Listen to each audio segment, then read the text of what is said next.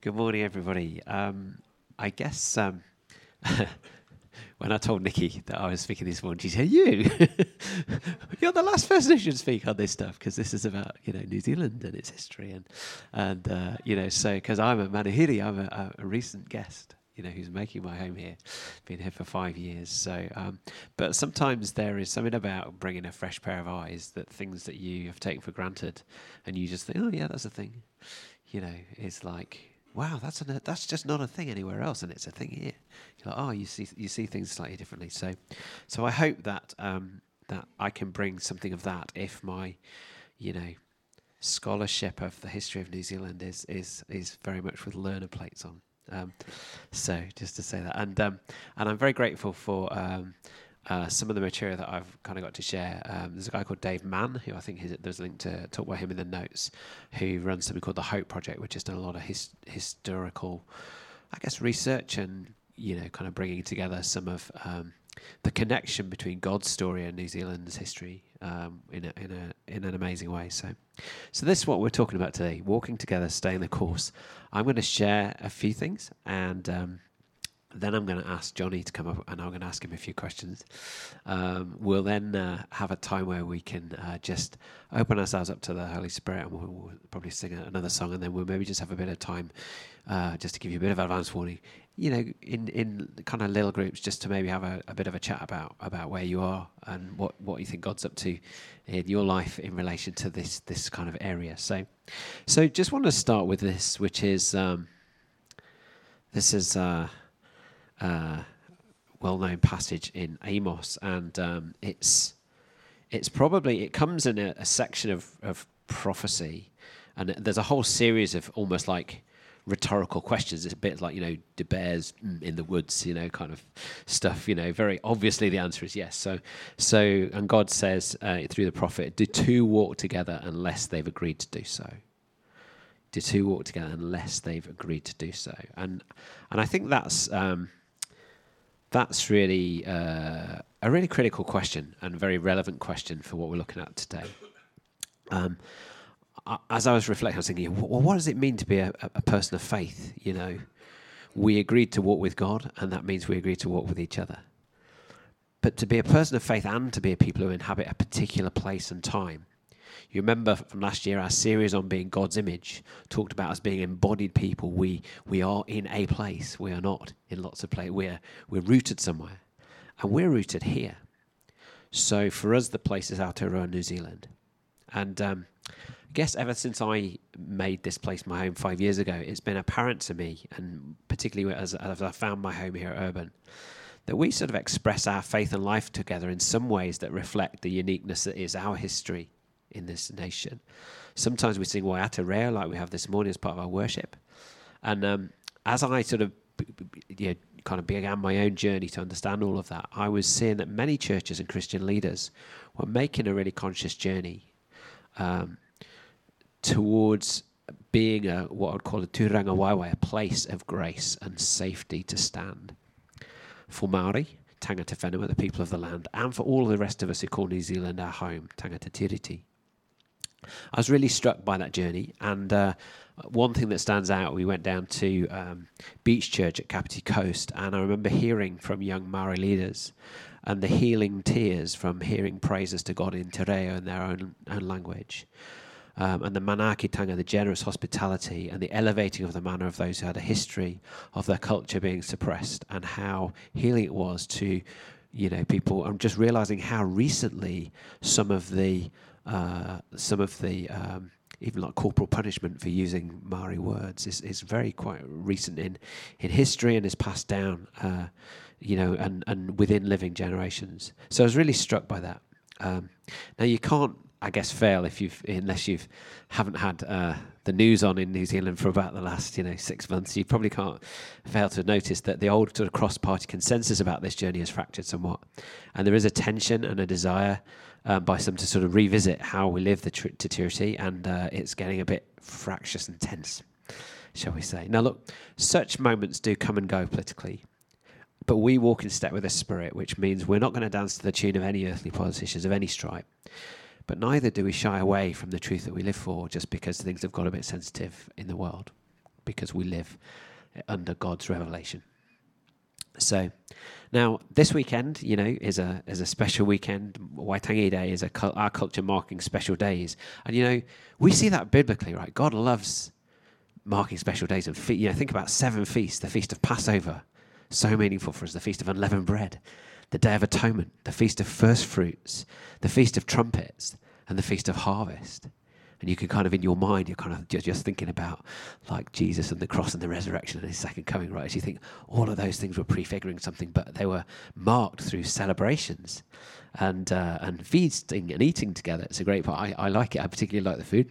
It's great. But in the context of this nation, Waitangi sort of day celebrates an agreeing to walk together of two peoples, and is sort of a way of reaffirming that agreement. Now, Johnny started the year talking about Choose Life, which was a retelling to a new generation by Moses and a new invitation in the context of the covenant to say, and again, what will you choose? What will you choose?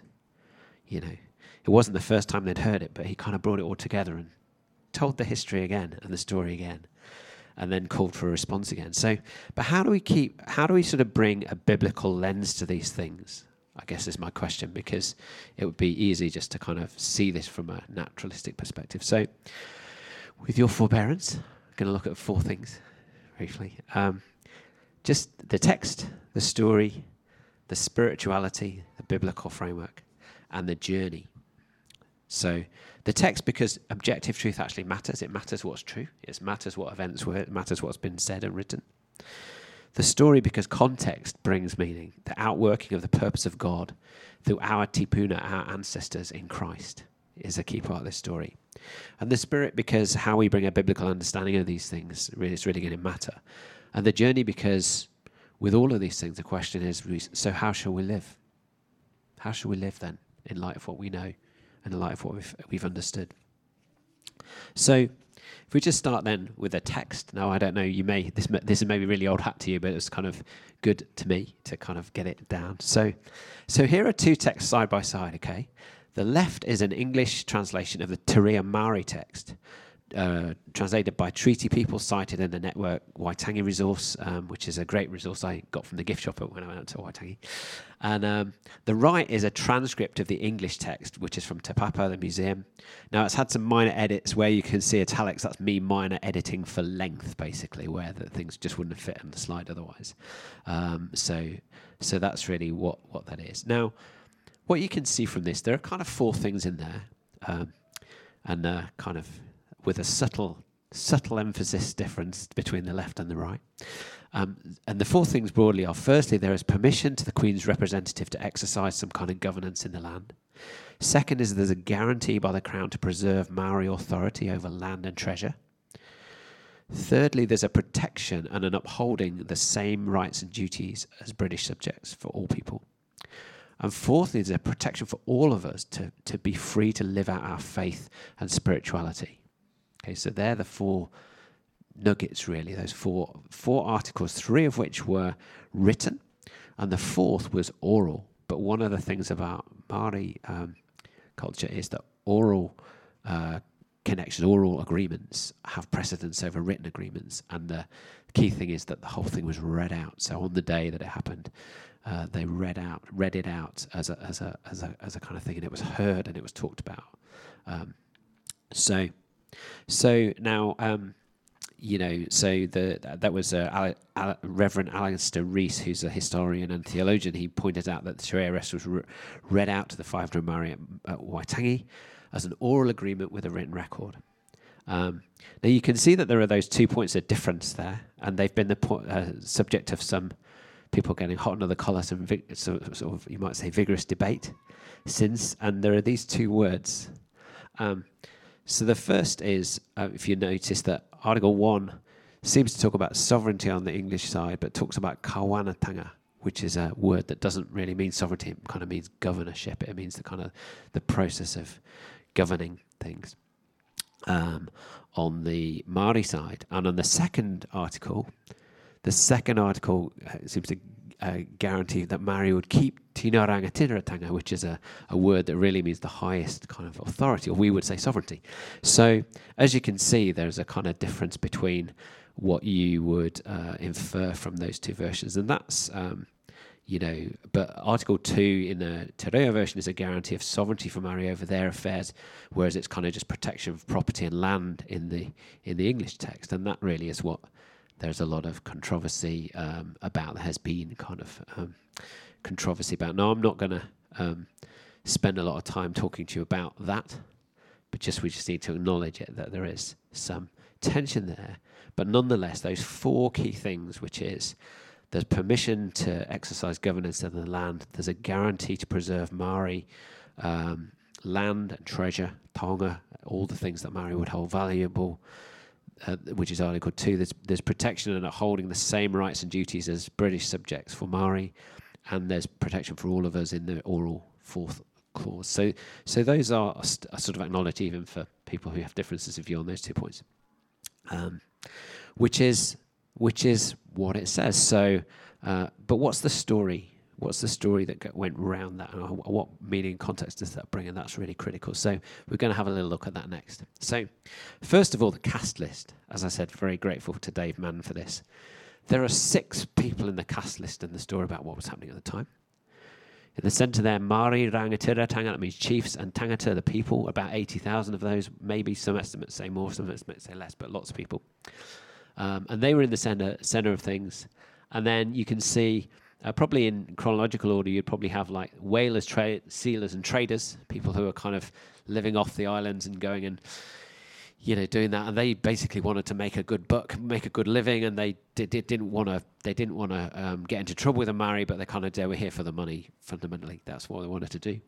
And then there were settlers, subjects, about 2,000 of them by 1840, reckoned. And then there were the missionaries here in Aoteaora and a missionary in Sydney as well. And there was a connection back to the UK, to a place called Clapham Common in London, if you've ever been there. There's a Holy Trinity Church there. There was probably a bit like what we would have of one of our midweek groups. There was a midweek group a bit like that, but a lot of those people were really engaged in politics and reform, and they believed in they were kind of reformers, Christian reformers, and real fervent believers like us. They established something called the Church Missionary Society, and that actually led to people coming out to Sydney and to New Zealand as well. And then the final people on the thing were the British Colonial Office. Now, they had some influence by the Clapham Christian Reformers, but there was a big question, which was, how will they intervene in this? Because they're like a superpower, they're carrying a lot of weight. So will they come and stand by the side of Maori, or will they essentially stand by the side of the settlers or the whalers? Where are they going to be landing? What are they going to be doing? So they're the key kind of protagonists, I guess, in the story. And just to walk through some of the events, very potted history. So you probably know the first, 500 plus years, Maori arrive and they just live here. And so they're settled here. They have a people, numerous people. They develop their ways of living. And then, so we fast forward to around 1807. This is wider history in the rest of the world outside of New Zealand, and those Clapham reformers we were talking about from that Trinity Church on the Common there. They've been working in Parliament. They secure for the British government and therefore for the Empire a ban on slavery. It's an amazing landmark in history. But they also in doing that, William Wilberforce and some of the other believers, in doing that, they also, having got that sort of success and that victory, they turn their thoughts to colonies and this notion that actually you might not enslave people, but if you take away all their land and they've got no means of production, it's kind of like slavery by another name. So they are really bugged about colonization generally, and they're thinking there's a need to bring a Christian difference into what was custom and practice for the British Empire at the time.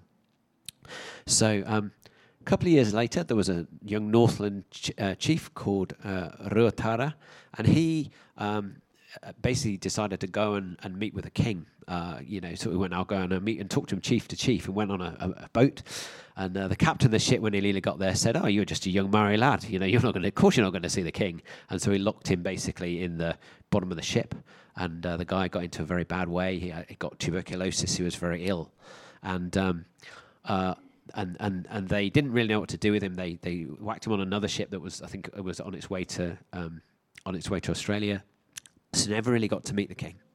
But one of the things that happened was there was a guy called Samuel Marsden, who was a Christian leading a mission in New South Wales in Sydney, and he found this chief in the ship, found he was in a bad way, took him to his cabin. He and his wife nursed him while he was on the cabin, took him back home to Sydney. He took about 7 months to recover from his tuberculosis, and they loved him and they cared for him. They showed him manangitaka, we would say. And that was a really significant thing, because when he'd kind of come back to New Zealand, to Northland, a little bit later, he kind of invited Marsden, and 3 other families were invited as well to come, and that led to 1814, the gospel first being preached in this country by invitation of Ruatara, and 3 missionary families then settle. So there's something interesting here. Now the Church Missionary Society which had been set up by those guys from Clapham was sort of connected to. They were all kind of part of the same kind of network. So, but what the Christians did was they didn't really do a lot of preaching. What they did is they made connections, they made community, and they did what we might call kind of social action projects. Kind of those kind of things. So they basically spent time building relationships and making life better in the situation that they were in. But what didn't happen particularly until about 1826, probably about another 12 years, was there wasn't a lot of preaching the gospel, and there weren't lots of Maori who kind of became Christians initially. And that changed when a guy called Henry Williams came, and he was big on sharing the gospel and speaking the words, and some people did. Some Maori did become Christians, but then what happened? It wasn't like the missionaries sort of went around converting all the Maori. There was a series of quite amazing events where Maori were forgiving in really amazing circumstances and showing the love of God, living out their faith and causing other Maori to become Christians. And I think at one point I was reading from the Hope Project that there was around between 200 and 300 Maori evangelists essentially around the land in New Zealand, kind of going ahead of the missionaries. And there were, it got to a point where at one point it was between 50 and 66% of Maori in the land would be in Te Reo speaking churches, on Sundays. So there was a real sense of revival, I guess we would call it in that way. But that was happening. So there's some amazingly good stuff happening. But meanwhile, those oilers, sealers, and whalers, who were still kind of a pretty lawless bunch, the chiefs, the Northland chiefs, wrote to the British government and said, "These guys are just completely lawless. Do you want to come and enforce your laws on them? Because if not, we're going to enforce our tikanga and our laws on them." So, but we think, obviously you're all people, so we would like to see you do something about it. Meanwhile, back in Britain. Oh, sorry. Before I do that, and the next key thing, like 4 years later, was that group of Northern chiefs, Te Waka and Mininga, got together and they drafted something which is the Declaration of Independence, which established New Zealand as a sovereign Maori state. So, and was recognised by the British. It was recognised by other countries as well, and that was a difference because up until that point, really the leadership was hapu by hapu. It was kind of group by group, and this was really the first time. It wasn't every leader right across. It wasn't every iwi leader right across New Zealand, but it was a big group, a confederation of chiefs they called it, and that confederation of chiefs is then referred to in the Treaty of Waitangi, says, I think. So meanwhile in Britain, though, there were a couple of things happening. So the first is there's a guy called Wakefield who ran the New Zealand Company, and they were basically like Uber estate agent idea. So, except that they would come over here and buy land at cheap as chips, from Maori for very little, and they would offer that land to British people as a place to come out and settle, and they'd sell it at a much inflated price and make lots of money. And they wanted to do that, and they were basically getting on and doing that. But then they influenced Parliament. They basically went to the UK Parliament to say, we'd like to have a law that kind of says that we can colonise the land in that way. Now, that Clapham group were mortified. The Church Missionary Society actually wrote to Parliament, said, you can't do this. This is going to be a disaster. Don't do it. But they didn't prevail, and the law was passed. So it was like, But that led to something amazing, which is that those reformers they wouldn't give up just because, the political wind wasn't blowing their direction. So they continued to influence government, and they influenced government to the point that they gave instructions to Hobson. Now, William Wilberforce's nephew, I think it was, James Stephens, had this idea about what if you propose like a treaty? And what if by proposing that treaty you basically prevent that kind of harm and the exploitation that we see? Could we restrain this wild market beast of colonialism by a treaty? And guess what, with their background as Christians, with an understanding of covenant, let's think, what would that mean? So there was an idea to draft something. Now, that led to consideration in Parliament of those things. And here were the instructions that were given to Hobson, who was to come out and propose this treaty. And I just think this is really important context. So you can kind of see that this is the government speaking, saying, look, we know New Zealand's important. It's got a great position. It could be influential. There's no part of the earth which colonisation could be effected with greater or surer prospect of national advantage. In other words, we could make a mint from this place. It'd be brilliant. But the Crown have been restrained by higher motives from engaging in such an enterprise. Flip down to the next bold bit. They've concurred with that committee, the committee that was influenced by the Clapham reformers, that the increase of national wealth and power would be an inadequate compensation for the injury that would be inflicted on this kingdom itself. In embarking on a measure unjust and fraught with calamity to a numerous and inoffensive people, I mean, that's damning the faint praise, but you get the idea from the language of the time, whose title to the soil and sovereignty of New Zealand is indisputable and solemnly recognised by the British government. So the instruction to Hobson was, you need something to restrain this, because we can see that if this is not restrained, it will be a disaster. And it's not in our heart, and it will damage the people who are here. And that's like an amazing turnaround in British thinking, I've got to say. So in 1840, Hobson comes, and Williams is drafted in, and they really the Maori and the missionaries get together, and through lots of debate and discussion and then some hurried translation into Te Reo Māori, a treaty is kind of pulled together and drafted, and that's the text that we saw. So, and the Māori heard it orally, and they said at the time, well, you missionaries are kind of like our fathers in this. You'll help us to understand what this means and navigate this through, won't you? And they said yes. And it was really the influence of the Christian missionaries, that the trusting relationships they built up over those previous years, that led to Maori saying, okay, yes, we think this is a thing to do.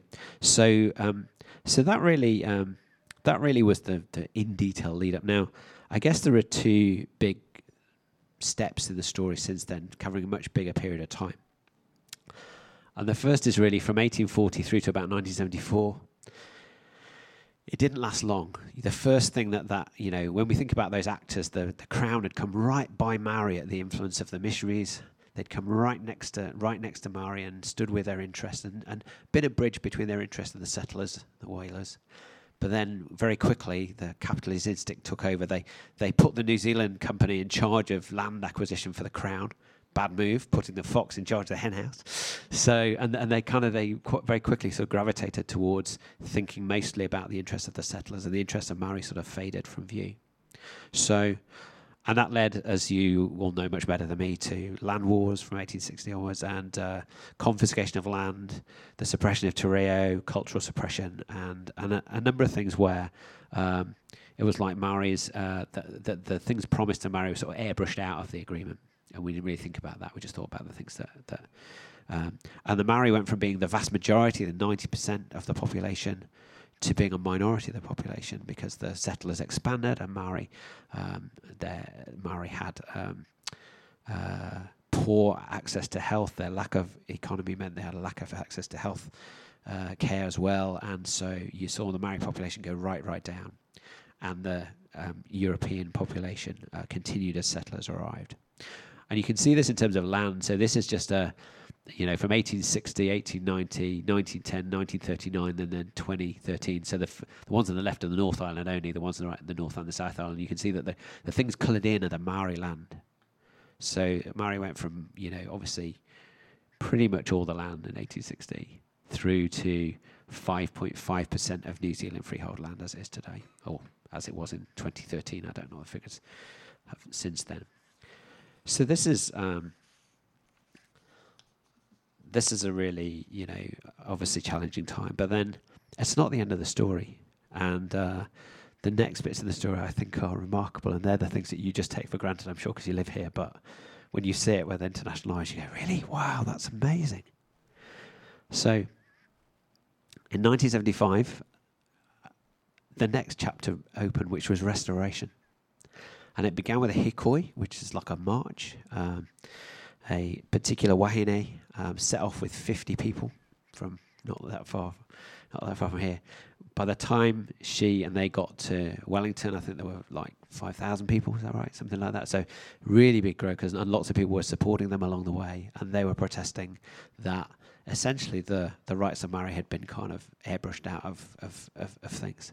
And that really led to a real awakening. That led to the Waitangi Tribunal being set up, but only to consider future issues and only to make recommendations, not binding. So, but it was a start. And then 10 years later, that restoration expanded. So the tribunal got legal force for its, it was able to adjudicate and make awards that then went back to Parliament for ratification.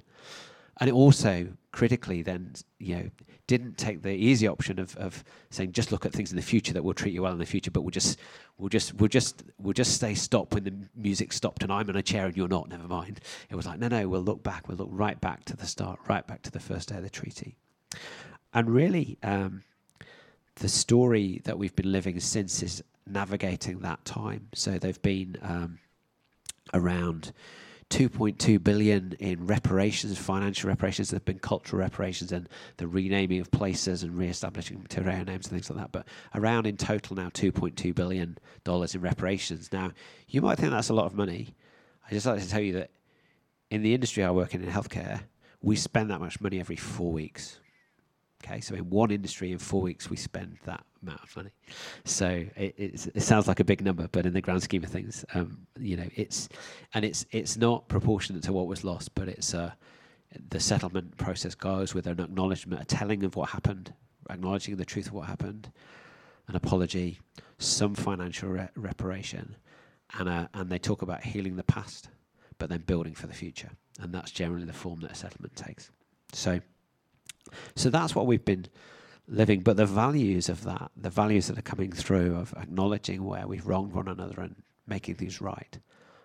Where have we heard that before? That kind of rings a bell. Which takes us nicely onto some of the spirituality of this. So if you haven't sort of noticed it before, there are some amazing things in here. The first will be this, covenant and community, and I put land and jubilee there as well.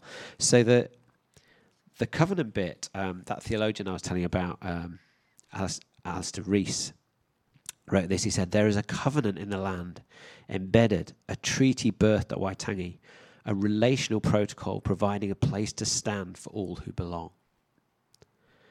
That's a real sense. And some of in fact, one of the Maori signatories to the treaty in 1840 saw it in that terms of a sacred covenant. And we know about a covenant. We're a people that what have we just been doing? We're a people. We stand because of covenant. You read in Deuteronomy, it says, God is a faithful God who keeps his covenant of love to 1,000 generations. He's a God of covenant. And covenant is a thing that there aren't lots of parallels in the world, because it's not like a contract. It's more a contract is like, I work out what I get out of it, you work out what you get out of it, and we sort of trade it. Whereas a covenant is you're good at my expense. What am I committing to you, regardless of what you do to me? What are you committing to me, regardless of how I treat you? So this covenant's an amazing thing, and it's also more binding than anything we know. I mean, marriage is seen as a covenant, but even with marriage, you can see, well, what happens if there's adultery, there's a breaking of covenant? Yes, but actually the sense in Scripture was, you talk about cutting covenant, and the word literally means to bind, to fetter. And it was like, covenants, once you're in covenant, that's the irrevocable, man, you're in. You're bound together for life. You know the expression, blood is thicker than water? Everyone know that expression? We all think it means, oh, well, family matters because family is blood. That's not what it means. What it actually means is the waters of birth, which is family, and the blood of covenant. So it's saying the blood of cutting covenant with someone is stronger even than family. That's how strong covenant is. So, hey, we know something about covenant. We know something. Now, we'll probably, through the course of this year, come back to look at covenant again because it's an amazing lens through which to look at what's going on. But we also were made a people. We've been looking at being a people of God. We've been looking at corporately God calling us to do things as a people. So we are comfortable with a corporate identity as well as an individual identity. So this idea in a treaty of being between two groups, tangata whenua, tangata tiriti, well, we get that because we understand that we're the people of God. And there are some promises God makes to us as a collective, not just individually. And of course with land, well, we have a pattern in Scripture. If you think about the law of Jubilee, it was that, do you know what people left to their own devices do? Accumulate land and create inequality. So God just presses a reset button every generation, that things would come back to family, come back to connectedness to land. So there's a restraint on that colonial expansionism. We can think about dual citizenship. You know, Paul said in Philippians 3, didn't he? Our citizenship is in heaven. And yet Paul was very happy when he was about to be flogged to point out to the person about to flog him in Acts 22, you do know you're about to flog a Roman citizen, don't you? And the guy was like, oh, what?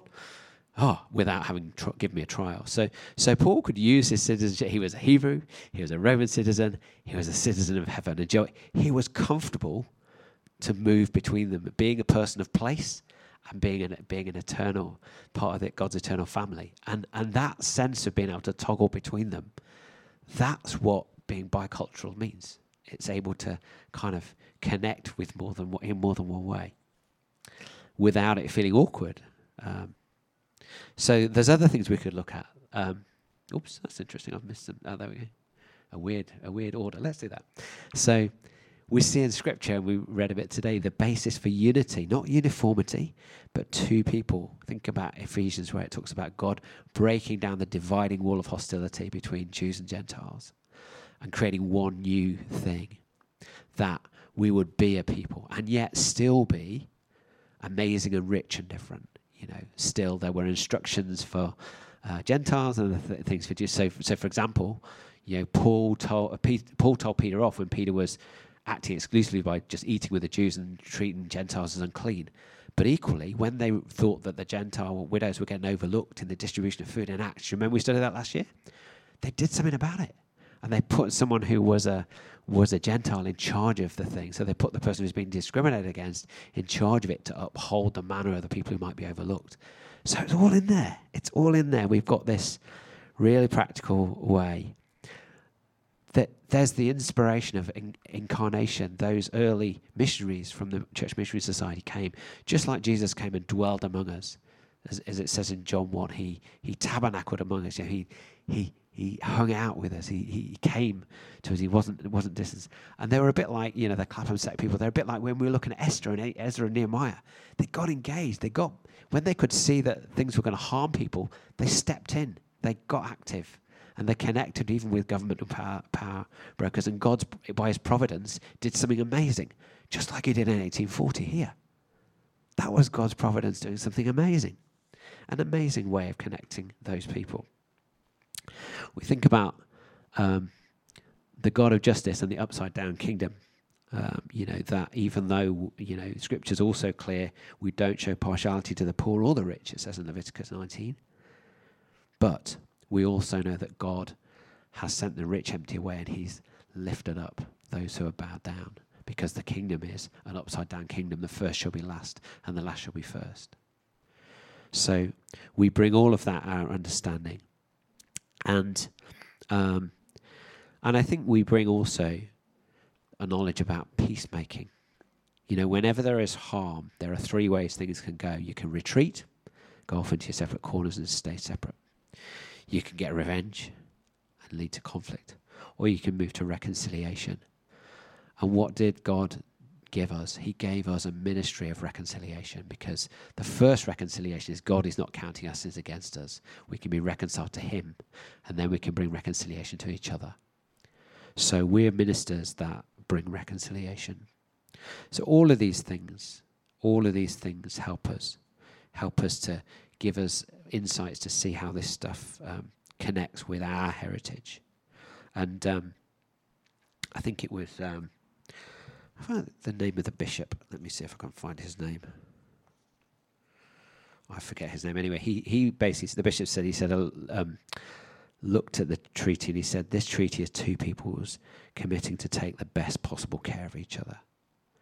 I thought that's a great summary. That's a great summary for us.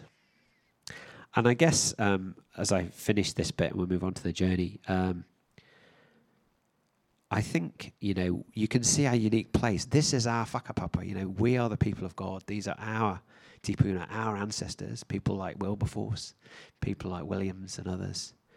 They're our ancestors. They're our sort of cloud of witnesses, really. And so we draw from their inspiring story and think about how we live out some of the same spirit today of restraining harm and really living for the good of all the people in the land and making a difference and ensuring that both Tangata Whenua and Tangata Treaty can flourish. So the other thing I think we have as well is when things get a bit touchy, and you can see this in the media, we're actually quite good at this thing of like seeing a text and understanding that there's text in this tradition, but actually if you've got an issue of disagreement, you go back to the text, right? So that's quite good that we kind of have that understanding, because we know that the issue about handling the word and handling things with integrity, like here is a text, it can't mean something different today than it meant when it was first received. They're great biblical principles, but they also apply to other ways of reading key documents like the formation of a nation. So let's move on now to just thinking a little bit about the journey. So I think we've talked about most of those things. But what it leads us to is a sense of how do we live as bicultural disciples? How do we live in a way that is comfortable in a world that feels very at home for Māori, and is comfortable in a world that feels at home for people of the treaty, which is us. So I sort of asked Johnny if he might put him on the spot a little bit to say, what does it mean to him? So why don't you just come up for a second, Johnny? I texted him a few questions last night, so let's just see if I can find them. Put you on the spot here. So, okay. I texted him about 8 questions. We won't ask 8 because we'll be here a long time. So I guess maybe just start with, what did you know about Waitangi growing up? And how does it affect the way you think about things, you think?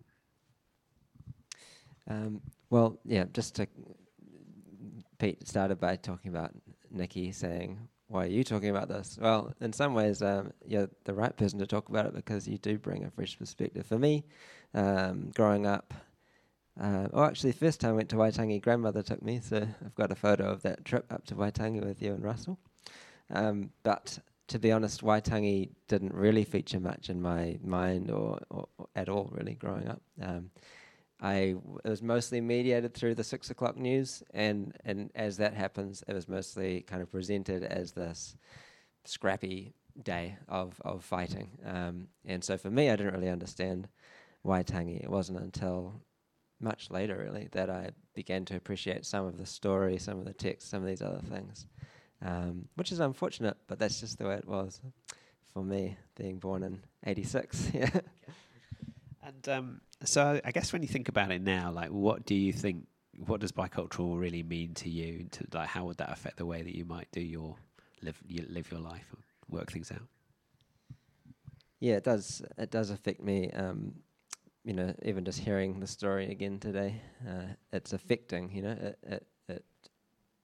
It reminds me that that I live my life is part of a story, and it's nested within lots of different stories. So there's the story of my life, and then that connects to the story of my family's life, and that connects to the story of this land.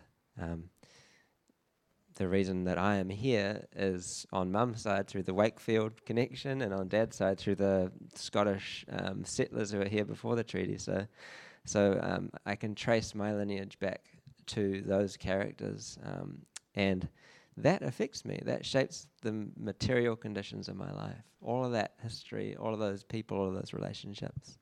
And also that story sits within the story of the church, and that sits within the story of Scripture and what God's been doing through His people, through Jesus. So for me, I don't say my Christianity is this thing which is free floating over here, and then I have the rest of my life over here. I'm always looking to see how they're integrated, that all of these stories are nested together. So being bicultural is just an acknowledgement of being here. This is where God has placed me, through His sovereign will, that I was born here. And so to be bicultural means to recognize that, like Pete was saying, without the treaty, I don't have a place to stand here. Without the treaty, the only reason I am here is because of skullduggery, really. But the treaty gives me a place to stand, and so that shapes me, really deeply. Wonderful, thank you. Maybe just one more. Is there anything out of this sense of a journey that would, connect with your vision for urban, and what your hopes would be for how we navigate this? Yeah.